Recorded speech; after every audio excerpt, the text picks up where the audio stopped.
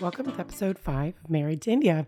Hey guys, this is where we're going to talk a little bit about meeting my in-laws. So for the first time, I was able to meet my in-laws. I had never spoken to them over the phone or had any interaction with them before this.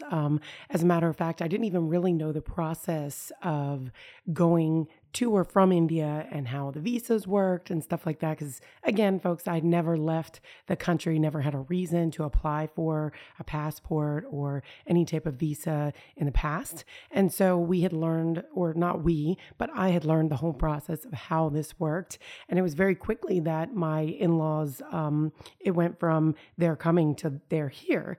And it was the month of, I believe it was November, beginning of December of 2000, when they had arrived at Dulles International Airport, and we started getting ready to go pick them up. And I just remember feeling as big as a house. You know, I was due to have our first son there shortly, probably within the next month. And I was just heavy. I suffered greatly from like a nodular cystic pregnancy kind of acne. It was horrible. I just was so like, I was as big as a house. Like I literally felt that I was in like a big black overcoat.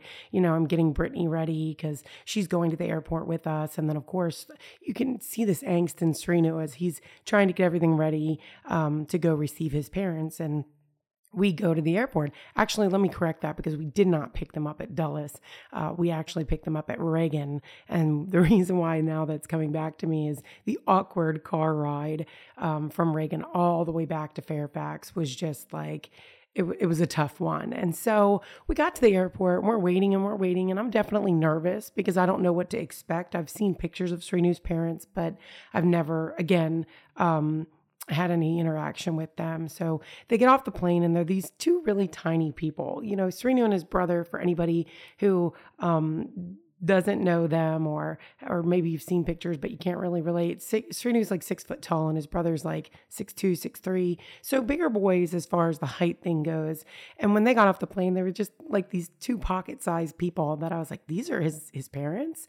And, you know, my mother-in-law, she looked so sad, obviously happy and dropped tears when she saw her son, but so sad. My father-in-law, very stoic. You know, he didn't really, there wasn't a whole lot of emotion. His eyes, maybe there was some tearing up there, but dare he not drop one. And again, we gathered all their stuff, packed up the car and drove back. And it was the quietest, like I said, most awkward, uncomfortable drive I've ever been on in my life. Brittany was definitely chit-chatting. You know, she's little. She doesn't know any better. I don't think that she understood or felt the vibe that was going on in the car.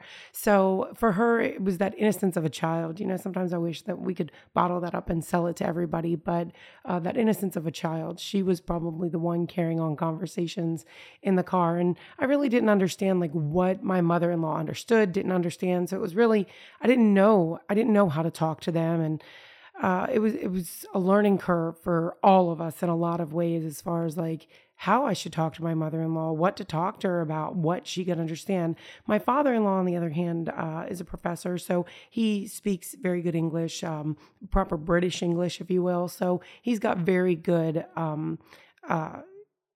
he's just very good at speaking English. Sometimes I felt like I wasn't even worthy to speak this language because his vocabulary and the way that he spoke was just so beautifully done. It's one of those things where you would love to just sit there and listen to him speak because how he spoke was very well versed. So we get back to the apartment and, you know, we're on like the 3rd floor. So we're going up and we're climbing these stairs and we finally get up there and we bring all these bags in and, you know, how your parents are just so excited to start unpacking. So my mother-in-law starts unzipping bags and she's opening bags. And in some of these suitcases, you've got like a lot of different spices and dal is like busted and broken everywhere. And so she's sitting there and she's again going through these bags. She's got lots of gifts that she brought us. One gift in particular that she brought me was a sari that Srinu had bought her when he got his first job and his first paycheck. With that paycheck, he bought his mom this sari. And so she had a new blouse piece made for me and she gave me the sari and she wanted me to have it because the sentimental value it had to her, she wanted to give that to me. After she had gifted me that, she also gifted me a gold chain. And this gold chain, later I would come to find out the purpose of it. But when I first got this chain, I was like, why is your mom giving me fake jewelry? And Srinu looked at me and he was like super serious. And he's like, first of all, my mother would never give you fake jewelry. And that there just tells you, like, as an American, my parents never gifted me jewelry. I mean, if I got jewelry, it was like something cheap off a little centerpiece in the middle of Walmart. And it was more of a fashion piece of jewelry. Our parents just didn't give us those types of gifts. And so when she gave it to me, I didn't even know, like, what to do with it, because I obviously didn't wear a whole lot of jewelry other than, my wedding band that I was wearing. And it was one of those things where I took it and I definitely thanked her for it. I let her wrap me up in the sari, and again, feeling fatter than a house, because here I am pregnant and due any moment. We kind of had this little bit of a bonding experience, but we had a big language barrier. My mother-in-law spoke very broken English. And so it was really us just piecing words together and trying to figure out what the other one meant. And this would go on for my mother-in-law wound up staying with us for almost 3 or 4 months. My father-in-law stayed for the first month and a half, 2 months, and then he had to head back because, like I said, he's a professor in Hyderabad, India, and he was at the time the dean of a college there, and his students needed him, and he had this intense need to be there with those kids and be on campus. He lived for being at school, teaching, being in that atmosphere. That was home to him. So he headed back and my mother-in-law stayed. And that was, for me, probably the toughest portion of, meeting my in-laws, because leading up to my father-in-law's going back to India, I would be in the shower and, your senses are overloaded at that point. So I would be in the shower and I would be crying because my whole house smelled like garlic and ginger and Indian spices, and you could smell it through the hallways. And again, if you remember, Srinu didn't want to live in an area, in a community where it was full of other Indians, because he just didn't want to come in from work every day and have some auntie or uncle come over to the house and be stuck there all day or share any type of information with her, because I'm kind of loose-lipped in a way. Like, I like to talk to people. I like to tell them my experiences. I like to hear about theirs. And Srini was just worried that, we'd have these visitors and they would come and they'd overstay their welcome. And then he'd come home from work and he'd be really tired and he'd have to entertain. And it just wasn't something that he really wanted to have to do. And he didn't want to have to worry about what information was getting back to who, because who knew who. And I could understand that after his parents finding out how we were together based on, just friends of his, roommates of his that he was really close with. So I understood that. And with my mother-in-law, her and I developed this relationship where we learned from each other, just like you would learn if a child was going to kindergarten. One of the funny things that I remember was Srinu would go off to work and my mother-in-law and I would be home. My father-in-law would be napping or reading or doing something like that. And she would need something. And she would take me to the kitchen and she would, like a small child, show me around. And she would go to the refrigerator and she'd take me to the refrigerator and she would open the refrigerator door and she would say, Palu. And I would say, milk. And she would say, Rendu. And I would say, two. And she would say, Rendu Palu. And I would say, okay, you need 2 milk. And then she would take me to the door to the apartment and she would show me the door. And it was almost as if I was, her and I were definitely learning a lot from each other. We didn't even realize it at the time. But it's obviously like, hey, I need milk, go get it now. And so that was a lot of how I learned.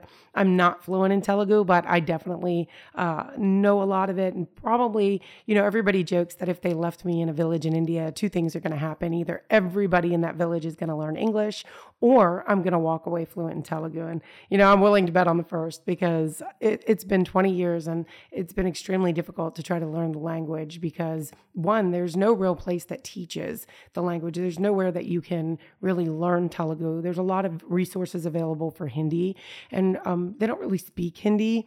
a lot in our family. So I guess I just never had the motivation to learn it. Even though we do these big, crazy weddings, you'd think that I'd want to learn it.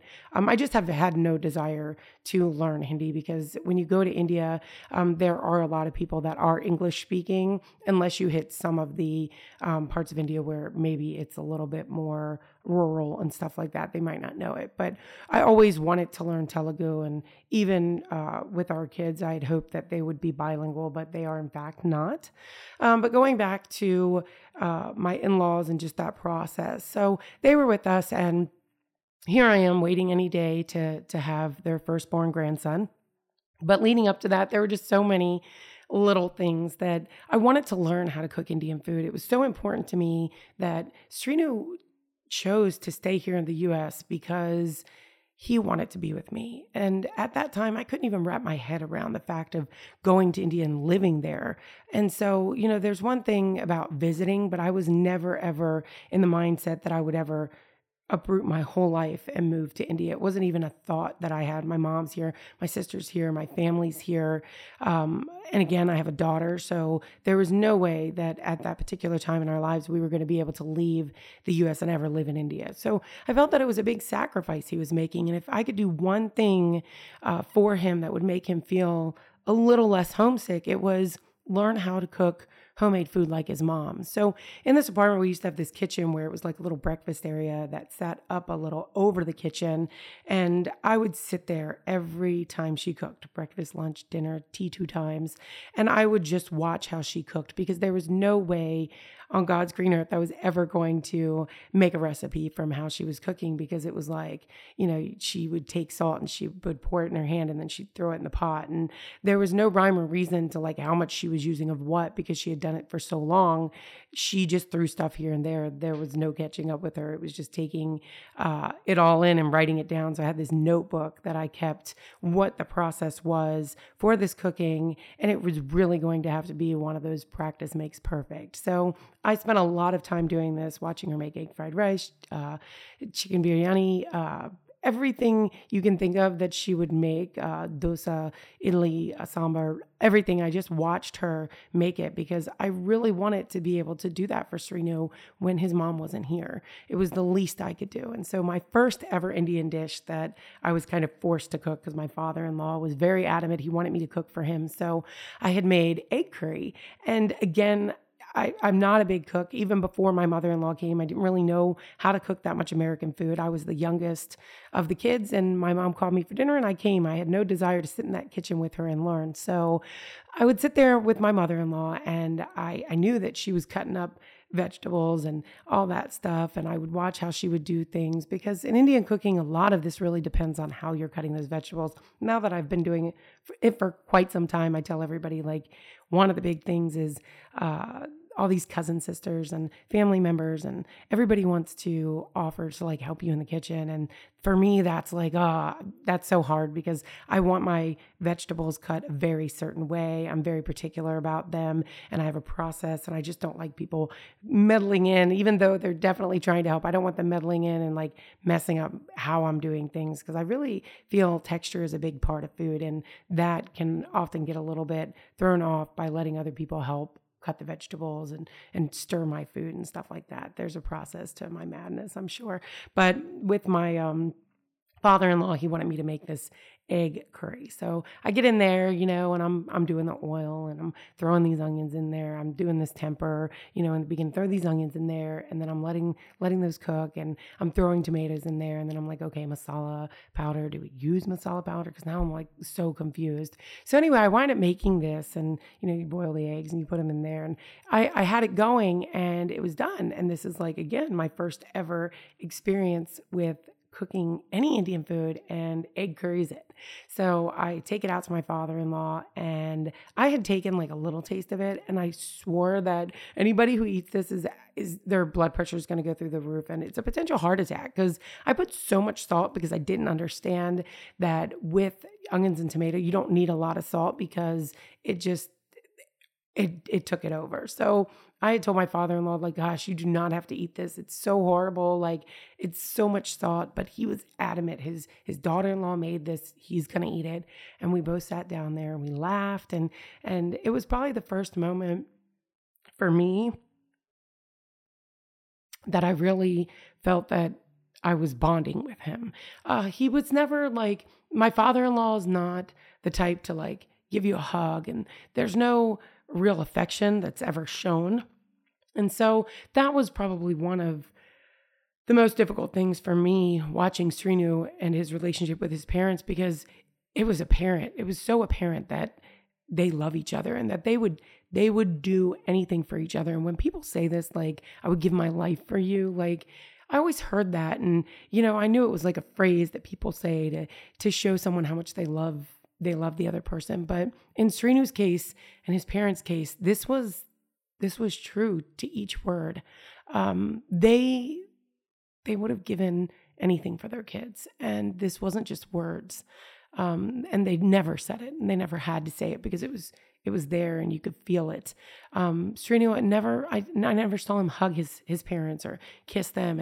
And that wasn't a part of his upbringing. That wasn't part of their relationship. And so I used to ask him, like, why don't you hug your mom? Or why don't you give your mom a kiss goodbye and hello? And why don't you hug your dad? And he's like, I wasn't raised like that.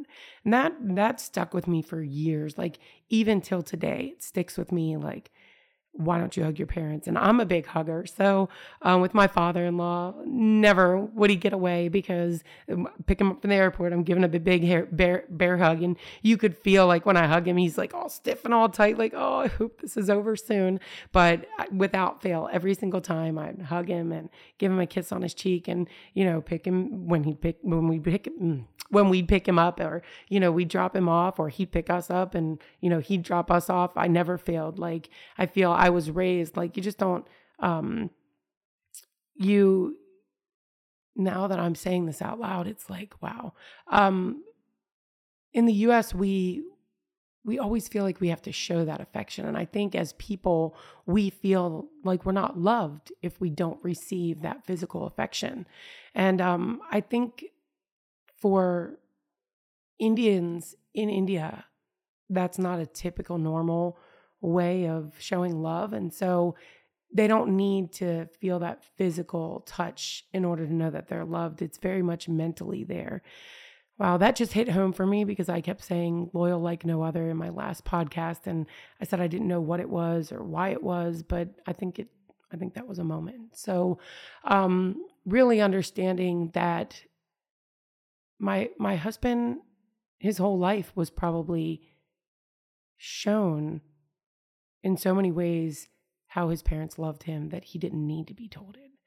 And that says a lot about how they parented their children right from birth. My father-in-law is the first educated man in his village, and I think he always wanted more for his kids, and he never wanted his kids to go through things that he went through or feelings that he had based on, being a provider and stuff like that. So it was really at that moment that my father-in-law and I really started seeing a side of him that I thought I might never see. His laugh and his smile was jovial.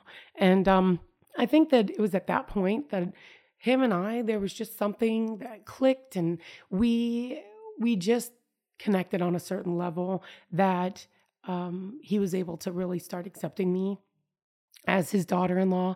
And at the time I didn't know it, but I used to write back and forth to him because he would enjoy getting emails in the mornings when he got to the office. And so I used to sign my emails Dil, for daughter-in-law. I would Dil. And it was a while after that I realized that in Hindi, Dil meant heart. And so it was very appropriate. And even at the time, I hadn't realized it. So my father-in-law and I, we had really started building that relationship, doing things with him. And then he had to leave. So after and I'm going to skip a little bit over this because I don't think all of our listeners need to know the details of my delivery and birth and stuff. But I wound up going in and being induced. My first induction failed, so went through all that torture, and then they sent me home. And I came home. I was so sad because on the 24th of December, I was thinking that I was going to have a baby to take home, and we were going to have our first Christmas together as a family. And lo and behold, I came home,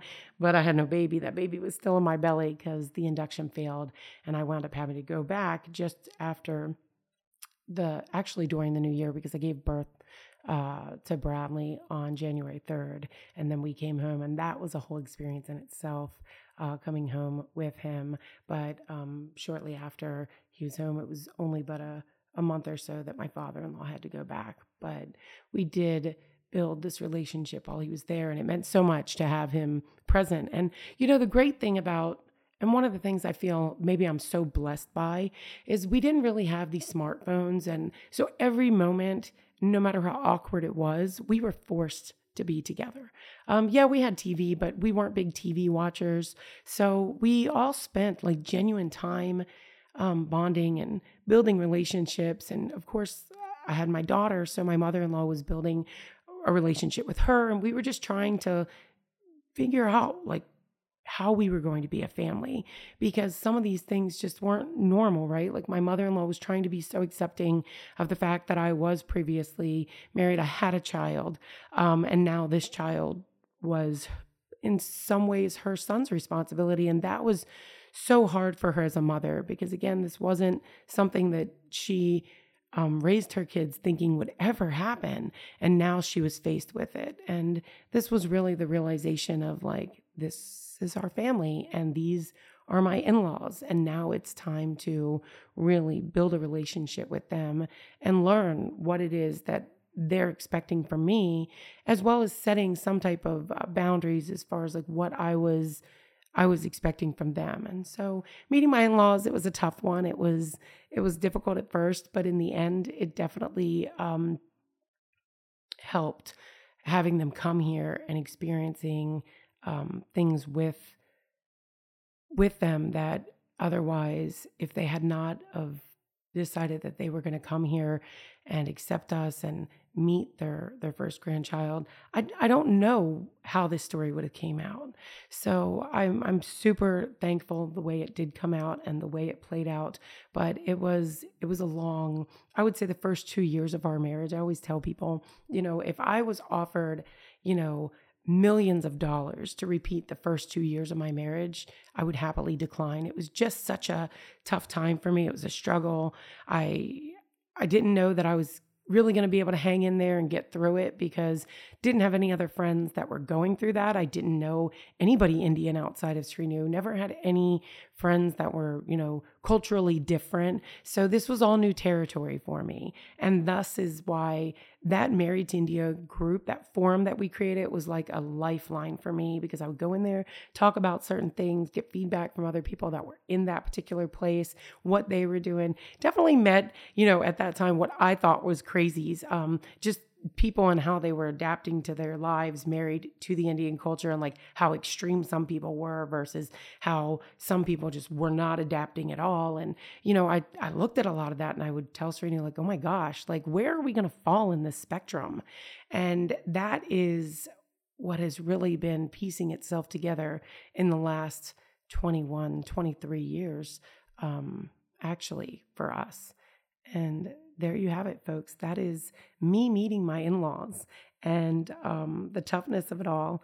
I want to be able to, in my next podcast, which is going to be episode number 6, talk about Bradley and bringing him home and their firstborn grandson. So guys, again, subscribe, like, share, and I hope that you will follow me everywhere.